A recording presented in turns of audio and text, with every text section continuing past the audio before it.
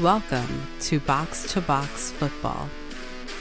Welcome to another episode of Box to Box Football. Week 6 of the Premier League season is in the books. We got a three-man crew today. I'm Kyle, joined by JJ and Stu. I think Newcastle just scored again as we're getting ready to start this show. 8-0 for Newcastle.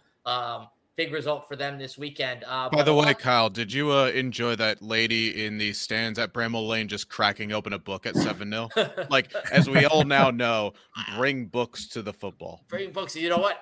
It was probably more enjoyable than what was going on the pitch for a Sheffield United fan because that was not good. I'm a little surprised Paul Heckingbottom, not the first manager sacked today. To be honest, after that was a total capitulation by Sheffield United. And Newcastle, obviously a great result for Newcastle, coming off a 0-0 midweek in the Champions League against Milan as well. But we have a big week on tap, a lot to talk about here, guys. And I want to start with the North London derby, where it was Arsenal 2, Spurs 2. Arsenal took the lead twice in that game. Spurs came back to equalize both times. And at the end of the day, it finishes all even. Who's more happy with this result, JJ? Arsenal or Spurs? Well, happier with the results, definitely Spurs. Yeah. I mean, they came in with a plan, to be fair. I know at times, they had to play without the ball for long stretches. They had to defend knowing that Arsenal at home with the crowd behind them, North London derby, you could throw all the cliches out there, but they knew that they were going to have to defend for large stretches and then be clinical and ruthless on the counterattack. They did that once with Madison, of course, able to get himself in line, find Sonny, who scored the second one. I don't know if that's just good counter pressing or Jorginho just having an absolute stinker there. But again, you have to be ruthless when the opportunity presents itself. And Sonny did what Sonny does best. For Arsenal, I think both goals actually you could probably say a bit fortuitous. The own goal, I mean, Romero, as a defender, you're just trying to stretch there. You hope you get some on to knock it away. Would the keeper actually save it? Who knows? The second one, it's always going to be the question of what can the defender do in that situation when you're stretching and you're lunging to block a ball with your foot. You can't put your hands down because that's really just an awkward motion. Ball's eventually going to hit the hand, but I guess letter of the law, so be it. Clinical finish by Saka, of course, on the pen. That's the recap. But yeah, to really take the question into consideration, I think Tottenham are going to build on this because now, they had the start that they had, but now they're getting into that real tough part of the schedule because it doesn't get any easier this week. We'll mention a little bit with their match on the weekend at home to Liverpool, but you take confidence from that performance into that one. And then you start to see, okay, is Ange Ball now permanent? And is it going to have them shoot and stay in the top 4? Or is this just a one-time fad? I know I just wanted to touch on the penalty for Arsenal as well that went against Romero. You did, you hit on it there, JJ, because I know there was a discussion on the broadcast about whether that was a penalty or not. And it's this we kind of see it week in and week out with the handball law and what is and what isn't.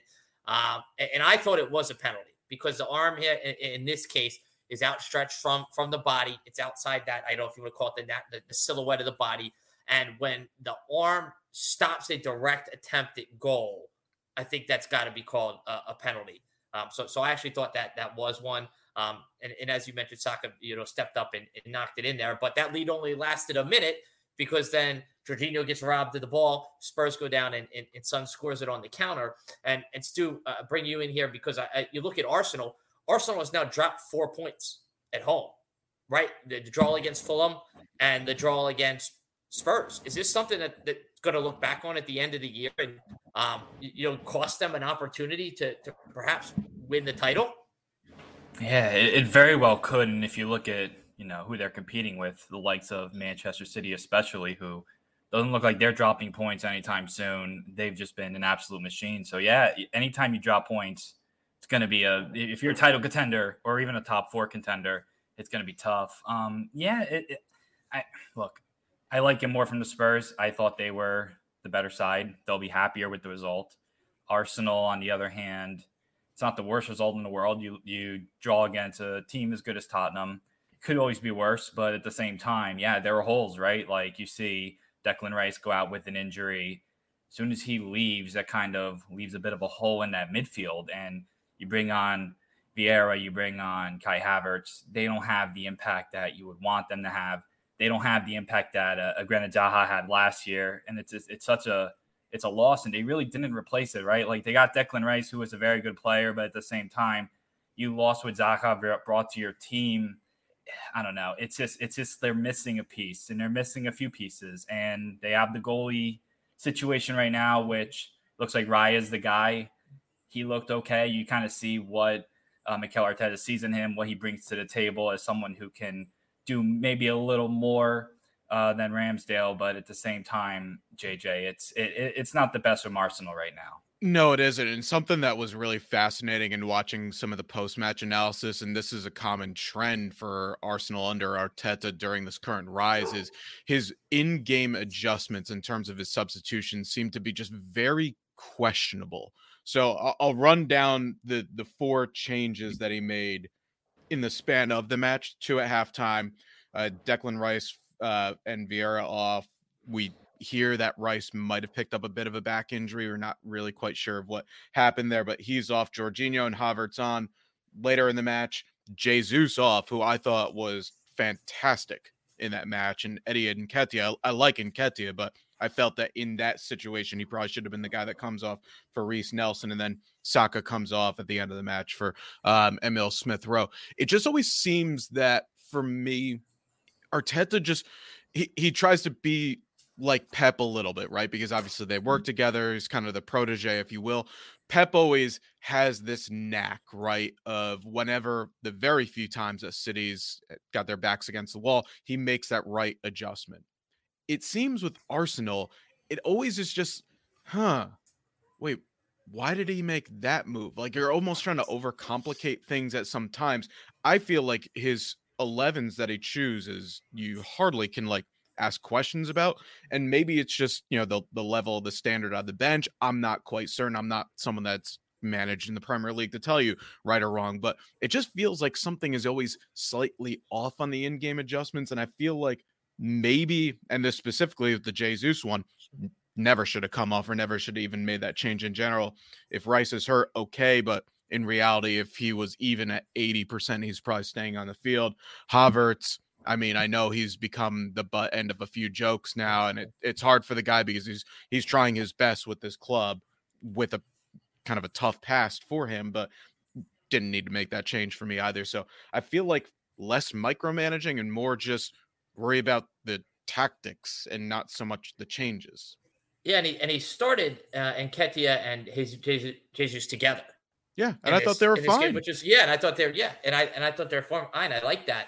But yeah, they're came in with Kai Havertz, and like you said, he's a guy I kind of feel bad for in a way. He's almost like a sympathetic figure.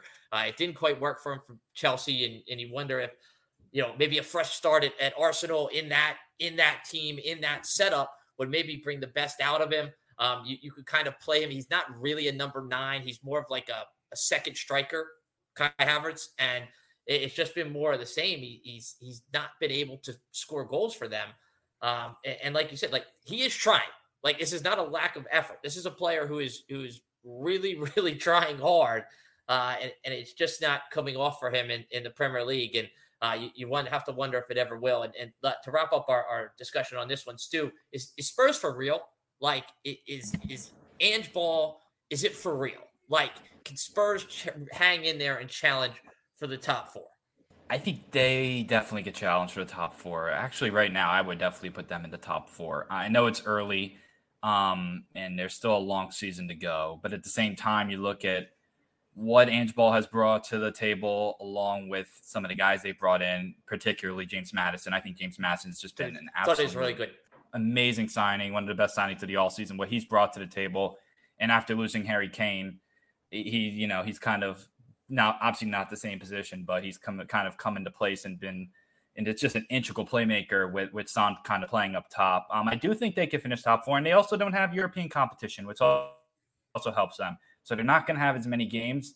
They got knocked out of the League Cup, which, for better or worse, maybe that wasn't the best look for them. But at the same time, it's less games, so it's more Premier League games to focus on. So for them, I think that's going to help them. And I do see them right now as a top 4 team. Yeah, and my big question with them is where are they going to find the goals once Harry Kane went to Bayern Munich?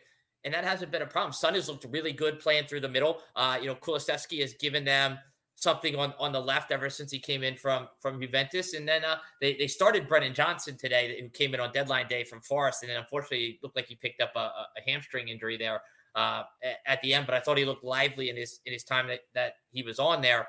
My question, I guess, for Spurs moving forward is whether they're able to sustain this sort of pace that they're on. And will they be good enough defensively, particularly when they go in and, when they play the likes of Brighton, when they play a Newcastle, when they play an Aston Villa, when they play a City, when they play a Liverpool coming up next week, and whether they can continue to hold down the fort defensively as well, which I think is a good transition here because I wanted to talk about Liverpool next. The Reds 3-1 over West Ham, Mo Salah from the spot.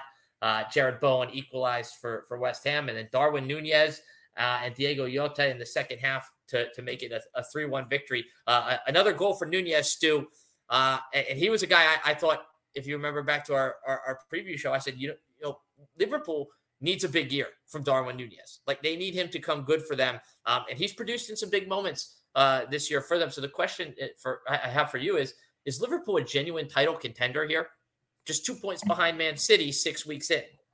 Yeah, I think they'll finish second or maybe third. I think are they kind of, but at the same time, I think they are a little bit off of Man City. Like, I don't think this is going to be Man City winning the league by 2 or 3 points. I think this is going to be more of Man City winning the league by 7, 8, 9 points. I like what I've seen from Liverpool a lot. They've impressed me, especially after that Chelsea draw match week 1. They've kind of shown me a lot.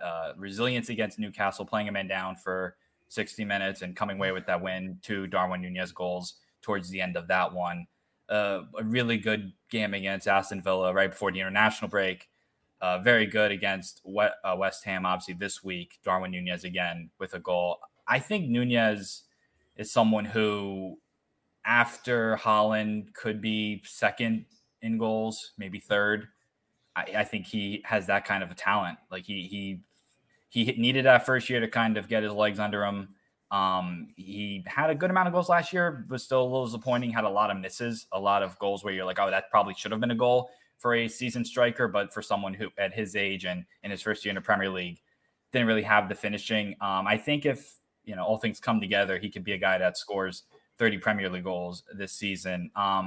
But yeah, the title contention is tough. I think they're, again, the second or third best team in the league, but I think the defense, there's going to be games where they lose because the defense doesn't hold on. They give up, a few sloppy goals, which they actually did to start off this game. The first 15, 20 minutes were rough. They turned it around later on, but they could have easily been down 2-0, which is pretty much the story of Liverpool season this whole season. Pretty much every game, other than that Chelsea game, they've started, I would say, on the bad side. So if they don't defensively get together and start games off better, they're going to drop points sooner or later to some of these teams that they shouldn't. And when they do that, that's when City's going to pull away. And that's why I think City's still the team that wins this. But I think Liverpool's behind them second or third in the league. I think that's the hardest thing about trying to compete with City is that you just can't drop points in any games against these teams that are maybe mid-tier, but because City is not going to do it. Like, City is going to win those games. Now, see, if you're Liverpool, you still have 2 games against City. So as long as you can keep yourself in striking distance, you can at least spin it to yourself that, hey, we're going to play them twice. So we have the opportunity to beat them twice. JJ, you drinking the Liverpool Kool-Aid as a title contender? I need to see what comes out of these next 2 league matches, because I think this is, if we're going to talk litmus test, this is it. You're away to Spurs, away to Brighton.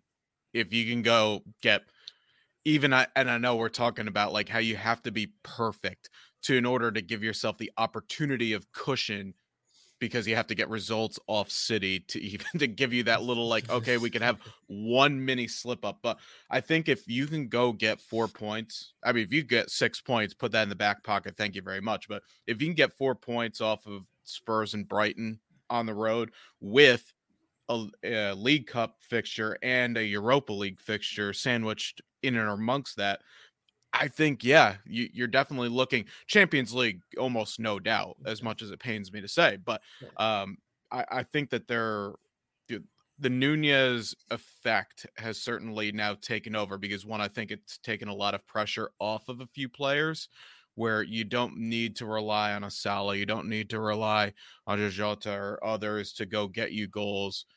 I think that helped. I think I spoke about it a couple of weeks ago where that was what was it? His equalizer against Newcastle. That was almost kind of like his coming out or like, remember me, I'm here party. And then of course he gets the winner, which is like, okay, now I am here. That helps. I think this is kind of the real true test of what Klopp's team is. And by the way, so I did want to hit on one thing that you mentioned about of the slow starters.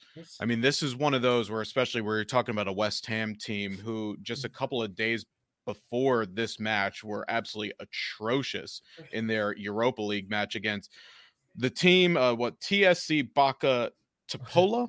I think I maybe have said that right, where they go behind and basically hold the ball for 95% of the possession, couldn't get goals, and then they get 3 inside of 7 minutes, give or take. West Ham, if they started like they did against City, we'd be spinning a different tale right now. Yeah. We'd probably be saying that West Ham are leaving Anfield with at least a point, maybe more points. And that's where I think I'm more, you asked the question earlier, Kyle, about who are you happy with the result if you're Arsenal or Spurs. I'd almost be more happier with the performance of West Ham if they started better. Now, coming into this weekend, they have Sheffield United, who just gave up 8. So you could even afford a slow start, and you're likely going to at least get 4 goals in that one. But if you put the gauntlet down early, I think West Ham are coming away thinking, yeah, we go to Newcastle right before the international break. Who says we can't get 6 points from 6 heading into that off period? By the way, just quickly, Liverpool, EFL Cup third round, they host Leicester midweek. Then it's at Tottenham. Then a Europa League against Union Saint-Gilloise of Belgium at Brighton before the next international break. So it's certainly not an easy stretch of games for Liverpool coming up. Which, by the way, go ahead. Yep. Stu, you and Mike are going to be okay, right? Like, there's going to be no hard feelings one way or another. I know we should give a shout out to Mike because he's under the weather right now, which is why he can't join us. But you guys going to be good? I think he'll be okay. I mean, Leicester's had a few good moments against Liverpool these last couple of years, particularly a couple of years ago. But yeah, I think it'll be fine. It's one of those things where if Leicester comes away with a win, I won't be the most heartbroken. I don't know if, I know it's not a great way to look at it. I like seeing Liverpool get far in these competitions, but if, it's a lot worse if they lose a league game or a Champions League game. If they lose a Carabao Cup game, I'll deal with it. I'll live. I'll say that. You know what? Mike will probably feel the same way because I'm sure he's more invested in making sure Leicester stays in the top 2 in the championship because you don't want to get sucked into that the sort of the unpredictability that comes with being in the championship playoffs. So I want to move on to a team that can't win at all right now, and that's Chelsea. Chelsea loses at the Bridge 1-0 to Aston Villa. Malo Gusto gets sent off for a bit of a reckless challenge there after a VAR review. Ali Watkins then in the 73rd minute scores the game's lone goal. The struggles continue for Chelsea, JJ. Just 2 wins from their last 18, dating back to last season. If you go back and stretch that out, that's 15 points in Chelsea's last 18 Premier League games. Like that is relegation level form from Chelsea. Now, I don't think that is going to happen, but this struggle is real right now for them. And if they don't get out of it soon, they could find themselves here in a little bit more of a mess than I think anybody anticipated. Well, I mean, just, if we're going to go into overreaction mode, guess who's on their coattails right now? That'd be Everton Football Club and Wolverhampton Wanderers, who a few people in this podcast had at least one of those teams going down this season. So that's, can you hit the panic bells? Maybe. Going back to reality here. I mean, look, there's so many issues at hand here. What can you do right now if you're Chelsea Football Club? Because you got to get healthy. Sorry, you got to get healthy is certainly fine. Part of it. Healthy is fine. This isn't Pochettino's fault by any stretch of the imagination. This could be, I'm going to take Rebecca Lowe's words directly from her, where this could be one of the slowest rebuilds ever, but the end product could be amazing. It's very possible. I mean, and we spoke about it this time last week, where if you fire a manager, well, who are you going to bring in? There's no one that's really good available right now. At what point, and I actually, Kyle, I want to pose this to you a little bit. At what point do you start putting the finger on the players to say, this is unacceptable, you're professionals and you're getting paid very well, I might add. Start representing the badge that you're brought in to do. Play better, right? Like, can we at least like take some of this off the manager? And I know, again, the injury thing is one thing, but like the players are very, very good footballers. I agree. The thing is, though, you can't, right? It's easier to change the manager than it is to change the players. Sure. During the course. So the manager is always going to be the fall guy in situations like this. But no, I totally agree with you, because the manager can't go out and put the ball in the goal. Like, the players have to do that. If you watch that game, Chelsea is getting in positions to score goals. It is not like this is a Chelsea team that's not getting its, like, not close to the goal. Like, Nicholas Jackson was in 1v1 against the goalkeeper and he didn't score, right? Like, you have to put those chances away. You cannot keep wasting chances, or this is what happens to you, because there are the teams in this league, teams like Aston Villa, teams like Brentford, they're going to play Fulham in their next game, in the next league game. Those teams are good enough, if you are wasteful in front of goal, that if you give them, if they get a chance, they can punish you. Or you do something stupid, like you get a guy sent off for a reckless tackle, right? Like, you can't do that. Like, my team is struggling right now, right? I cannot get sent off if I'm a Chelsea player to put my team at a disadvantage, because we are not in a position right now where we can win a game where we go down to 10 men. It's just not going to happen. And at some point, yes, the players have to take responsibility and do it themselves on the field. They are the literal metaphor that Keanu Reeves used in The Replacements, that Chelsea is in quicksand mode right now, because if one bad thing happens, then another bad thing is going to happen. So yeah, I think that's a really well taken point, where the onus, and yes, obviously the manager is always going to be the fall guy. It's easier to replace one than to replace 23, but at the same time, I think right now, with the amount of managers that have come through this club and the amount of absolute chaos that's going on. I mean, I've spoken with Chelsea supporters right now, ardent supporters, that are caring more, and this is no slight when I say this, because the women's team is a fantastic side. They're caring more about the women's progress of preseason than they are of their Premier League side. And again, I'm a avid supporter of women's football, so watch your local women's team regardless. But that just shows how low things are right now in West London. And as you say, it's walking distance between Stamford Bridge and Craven Cottage. I've done that walk, by the way. It's a very nice walk. I could foresee Fulham taking 3 points along with a bunch of other teams, and it's just going to be another swoon of a month of October for the boys in blue. But Stu, does the ownership at Chelsea have the patience to see this project out with Pochettino? I don't think so.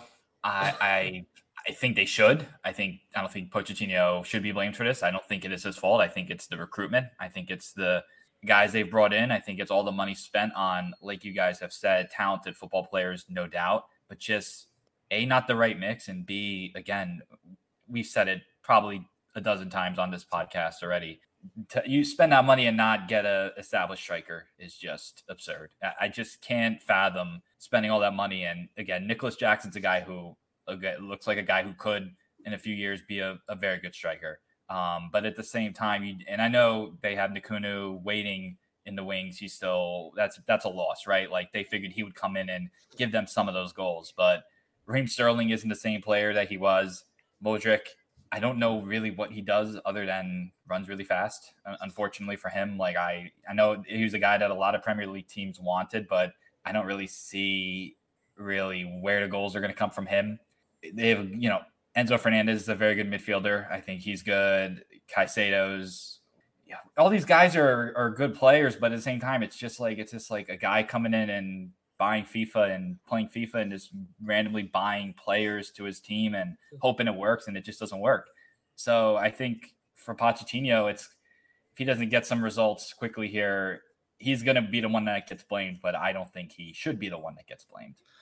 See, I agree. Like, I think stability would be good for Chelsea right now, even if it means you have to struggle through a season where you finish 12th again, right? And it may not look great, but I think if you judge it in terms, you have to look at it like, okay, you're not going to finish in the top 4 if you're Chelsea this year. We're 6 weeks into the season, and I think that is gone. You are not going to finish in the top 4. But if you can see progress on a week-to-week basis, where at Christmas they're starting to play well, right, and the results are starting to pick up, and there might be there are going to be ups and downs, but I think that stability of where you can start to see the manager's ideas starting to be the players starting to execute that, and then the results start to follow. I think it would behoove Chelsea to just remain patient here with Pochettino. Don't panic. Don't sack him, and then you end up into, who knows, having 3 managers in a season again, right? And it turns into a bigger disaster than it already is. If anything, this should be a cup year for Chelsea, where if it's not going to work in the league, you can accept it for what it is, but a club can get rejuvenated by having runs in a cup.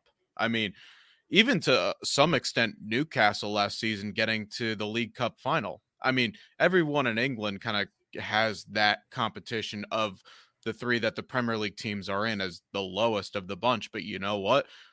You wouldn't know that by the amount of fans that traveled down, which is a long trip from the Northeast to Wembley Stadium, but they were there in their masses. It could be a low cup, but go and win something for Chelsea. Win the League Cup, make an FA Cup run, find a way to get that fan base back believing again, as opposed to leaving in the 75th minute. I just want to run down the rest of the results for the weekend. We already kind of hit on the top. Newcastle put 8 past Sheffield United. Man City continued its perfect start for the season, 6 wins in 6 games, 2-0 over Forest. Scored both of those goals, but then before Rodri got sent off for pushing Morgan Gibbs-White in the face. And Manchester City actually held on a little bit at the end there, had to do some defending, which you don't usually see them have to do, particularly at home, particularly against Nottingham Forest, but able to get the result. Crystal Palace 0, Fulham 0, a goalless draw in Selhurst Park in a London derby. Man United 1, Burnley 0. JJ, just real quick, Man United thoughts. They kind of got back on the right track today, able to get a win over Burnley, which still is without a win. IMO 1-0 away from home is the best result in football.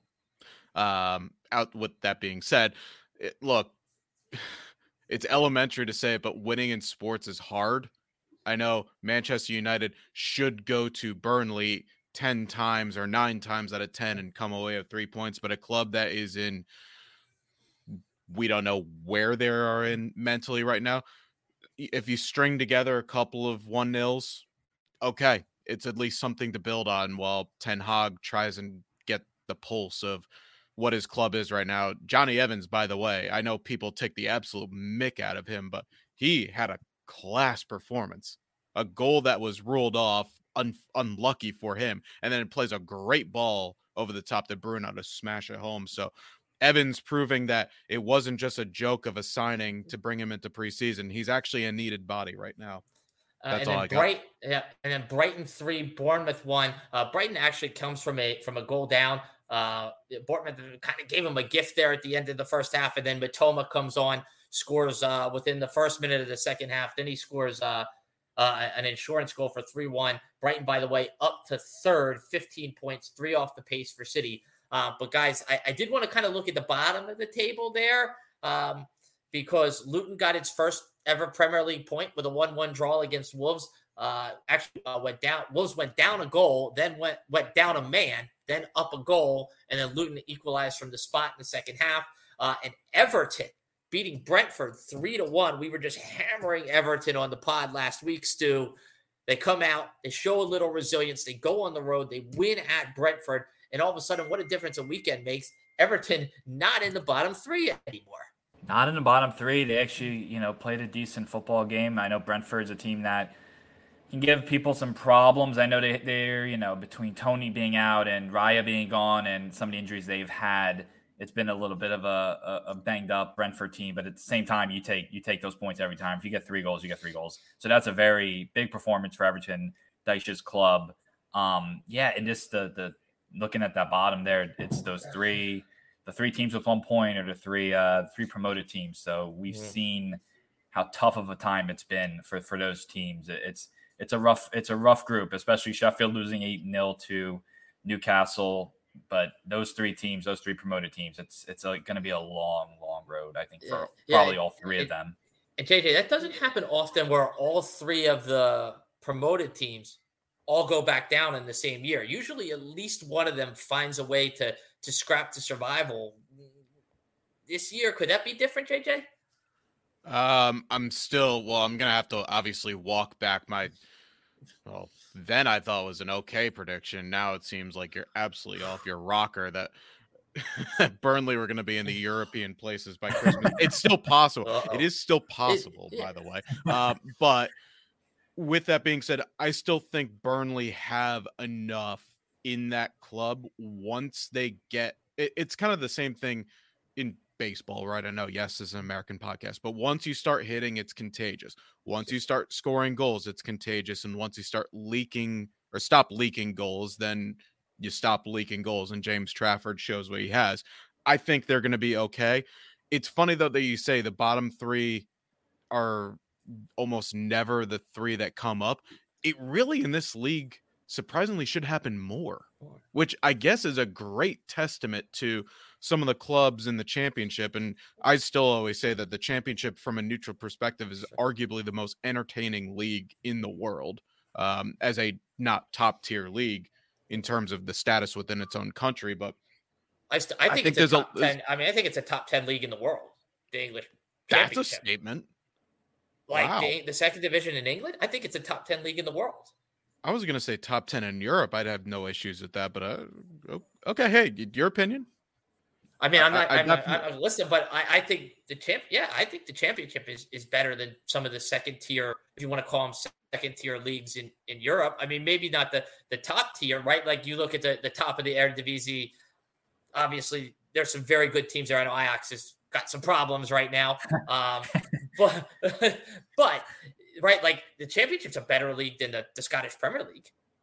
Yeah, no, that's fair. Like I'd say if you're going world, outrageous. I mean, I guess you could if you're going like the Brazilian league and the Argentinian league and the Japanese league and a few other leagues in there. I think the championship is right like 9-10 if you really wanted to rank them. Liga MX will have something to say about that as well. Well, so will MLS. But no, I think the championship is right in there. It's a super competitive league. That certainly is nobody would dispute that. Luton first points. Something to build on, Stu, for Luton. It's gonna be a long road. I do. I'm glad he got the point. I'm sure they'll get more. They're gonna get more.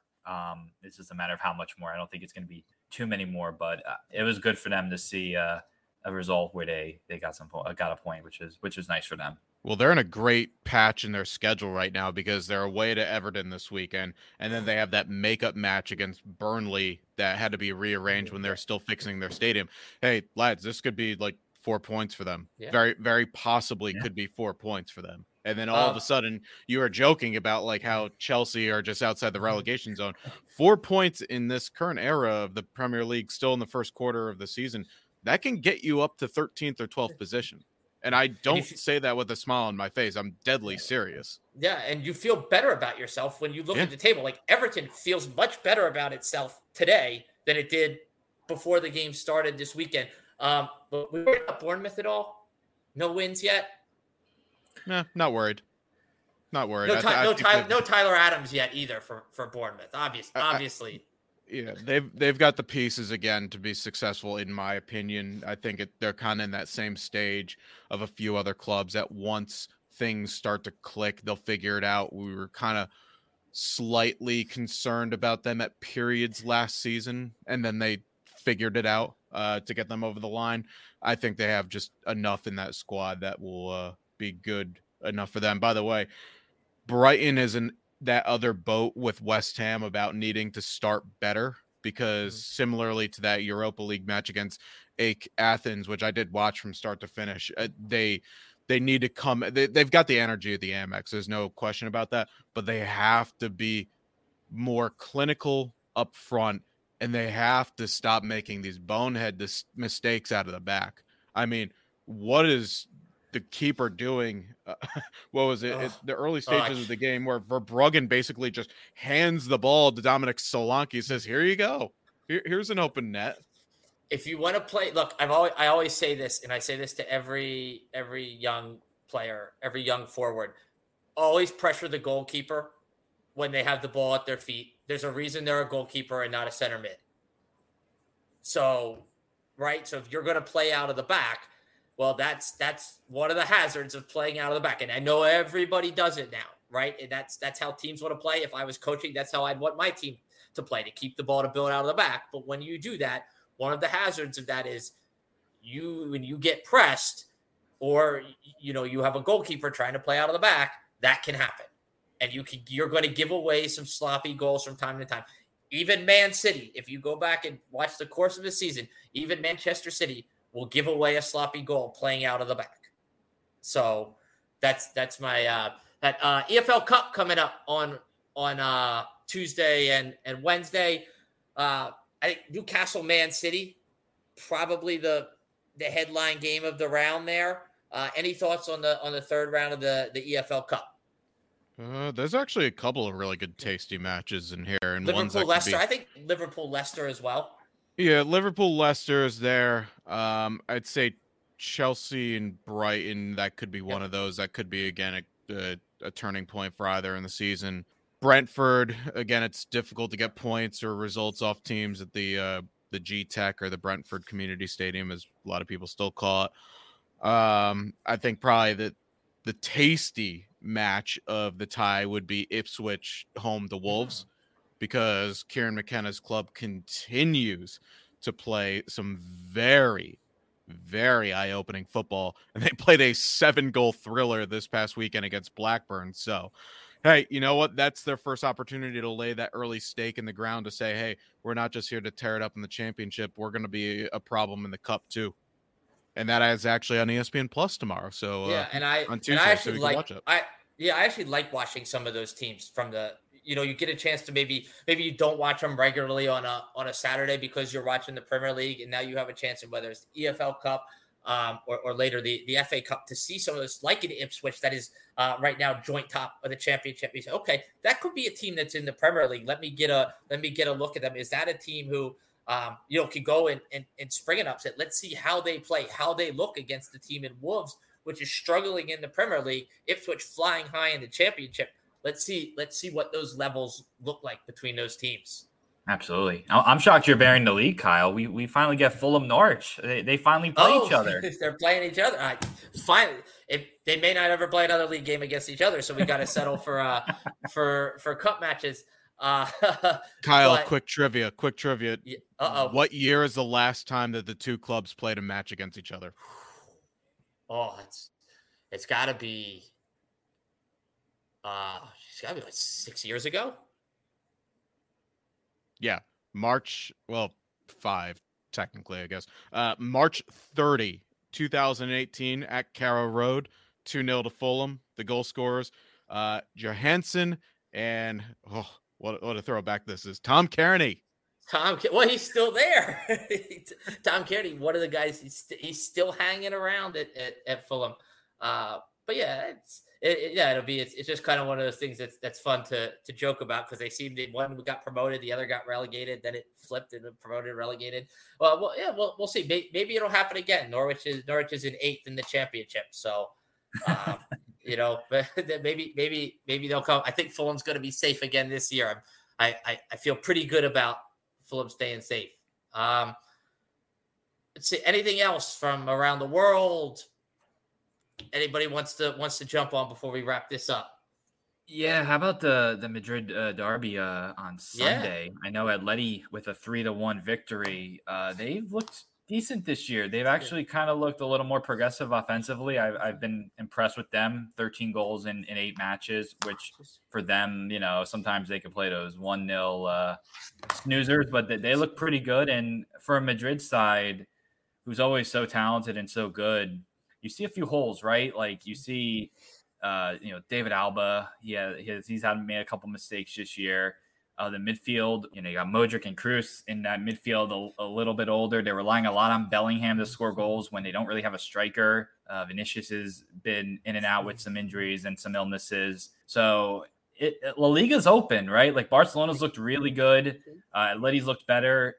Madrid's going to be there in the end, but I think it could be a three-way race at the top there in La Liga.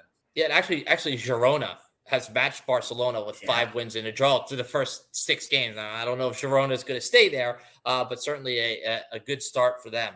Bellingham, by the way, has been everything he was built up to be for Real Madrid. What a great player. I think he could be a future Ballon d'Or guy.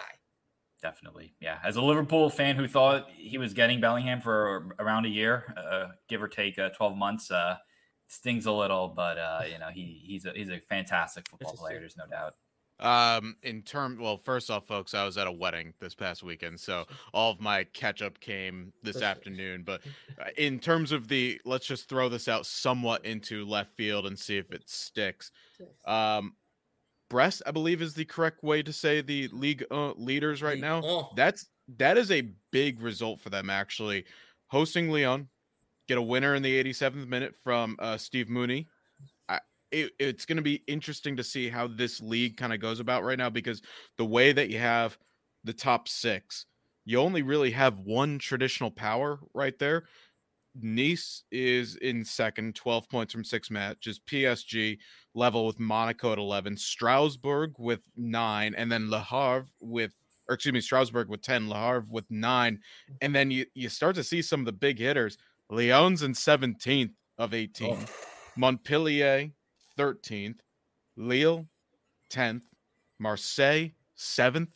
I mean, Marseille probably the team's the most likely to jump back into it, but I'm not the biggest French football expert, but this would be something to check back in like November to see how things are going. And do any of these, what they kind of often say, the rabbit that jumps out quickly, can they hold up, get themselves to that January transfer window, and maybe put some pressure on the big boys? Yeah, and PSG in third, maybe a little bit of a slow start by PSG standards. They did beat Marseille 4-0 at the weekend. One thing we also saw from PSG in the Champions League is we saw them unveil that new attacking trident of Mbappe, Dembele, and Kolo Muani, who they spent a bunch of money on. It's not quite Neymar and Messi next to Mr. Mbappe, but it's still a pretty darn good trio. I think one that can be pretty dangerous. I would be surprised if it's not PSG again in that league, but it's certainly something to keep an eye on. As Brest and Nice have both got off to good starts. Monaco's also right in there at 11 points, even though our guy Balogun missed 2 penalties this weekend for Monaco. Keep your head up, get back out there. Something to certainly keep an eye on. Mine was going to be from Holland, where there's all sorts of problems at Ajax. They had to suspend the match against Feyenoord. They were down 3-0 in the 55th minute and got rowdy. They had to stop the match, and now they want them to resume it on Wednesday in front of empty fans. But Ajax doesn't want to do it on Wednesday because they had another league match scheduled, and the league is saying, no, you have to finish this match. We'll reschedule the other one. But just not good. And I hate when you get those headlines about how the match had to be stopped because some people couldn't behave themselves. And look, I know you're frustrated as fans because your team's not doing well. Ajax is down in 14th place. It's got 5 points from 4 matches. It's going to lose that game to Feyenoord. So you're looking at 5 points from 5 matches, and that's not the Ajax standard. But like, it's just I hate that for football when you get these situations like this where people can't, behave themselves and they start throwing stuff on the field, and then the game's got to be stopped. And then we have all this nonsense that we have to talk about instead of the action on the field. Oh, that is a wrap on Box to Box Football. Once again, make sure you follow us on Twixter, on Instagram, Spotify, wherever you get those podcasts. You know how it goes. It's Box to Box Football. As always, thank you for joining us. We'll be back Thursday. Probably look at the EFL Cup, that third round, recap that. Look ahead to match day 7 of the Premier League as well. Thanks for joining us.